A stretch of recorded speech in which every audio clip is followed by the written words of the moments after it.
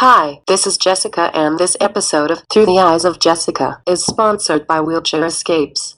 Hi, this is Christy from Wheelchair Escapes. I specialize in travel for the disabled, making their travel dreams a reality. Besides planning your vacation, I can also arrange for special needs equipment to make your vacation experience even better.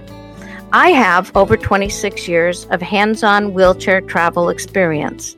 My husband has MS, and he hasn't walked for 26 years. And we travel and fly with both a power chair and a manual chair, and you can too. I can assist with land vacations or cruise vacations. I do plan a group cruise twice a year, and that helps my first-time travelers know that they are not alone. I am there to assist. Besides my travel experience and special knowledge about wheelchair travel, I am paid by the vendor, not by you. Where do you want to go? Most likely, I can help you get there. Please visit my website, www.wheelchairescapes.com, or give me a call at 603-382-3596, and let's start planning your vacation now. Thanks and happy travels.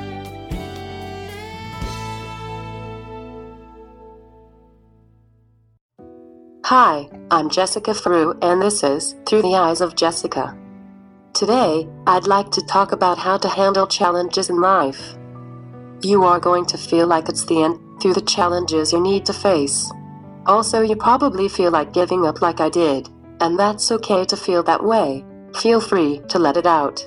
Cry, yell, scream, hit something, take time to be upset, then pick yourself up and deal with your challenge. My life has not been a piece of cake, believe me. People don't know how many changes I face every single day, and I'm not just talking about living with CP. Living with CP and being nonverbal is a challenge itself. On top of that, I have other major challenges I face with my family. The challenges keep coming, one after another it seems. The hardest change in my life was when I lost my father when I was 14 years old. I was broken and so lost. For example, I didn't care if I lived or died. I didn't want to take a shower, and I cut all my hair off. I thought his death was my fault. I should have been a better daughter and saved him. I was stuck in my mind with all the negative thoughts. I told no one, and I actually put on this happy face for a few years.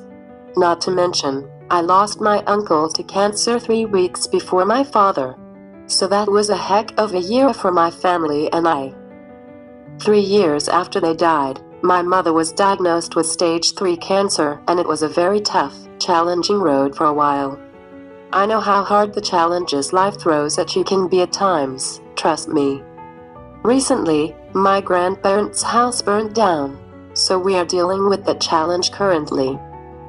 My life is all freaking challenges, and it just keeps coming. Sometimes I wonder why my family has to go through these challenges all of the time, one after another. I think to myself, will it ever end? Can I tell you something? A few years after my father passed, my mother went to a medium, and I was able to talk to my father again. I know he was pain-free and very happy where he is now, and that put my mind at peace with everything. Ever since I got through the hardest change with losing my father, I realize I can get through any challenge I face. I also realized that change makes me stronger than ever before. I always try to have a positive attitude through the challenges in life. So, no matter what challenges life throws at you, just remember there's always going to be a bright light on the other side. And don't let anything, or anyone, stop you from getting to that bright light. Tell me what you think.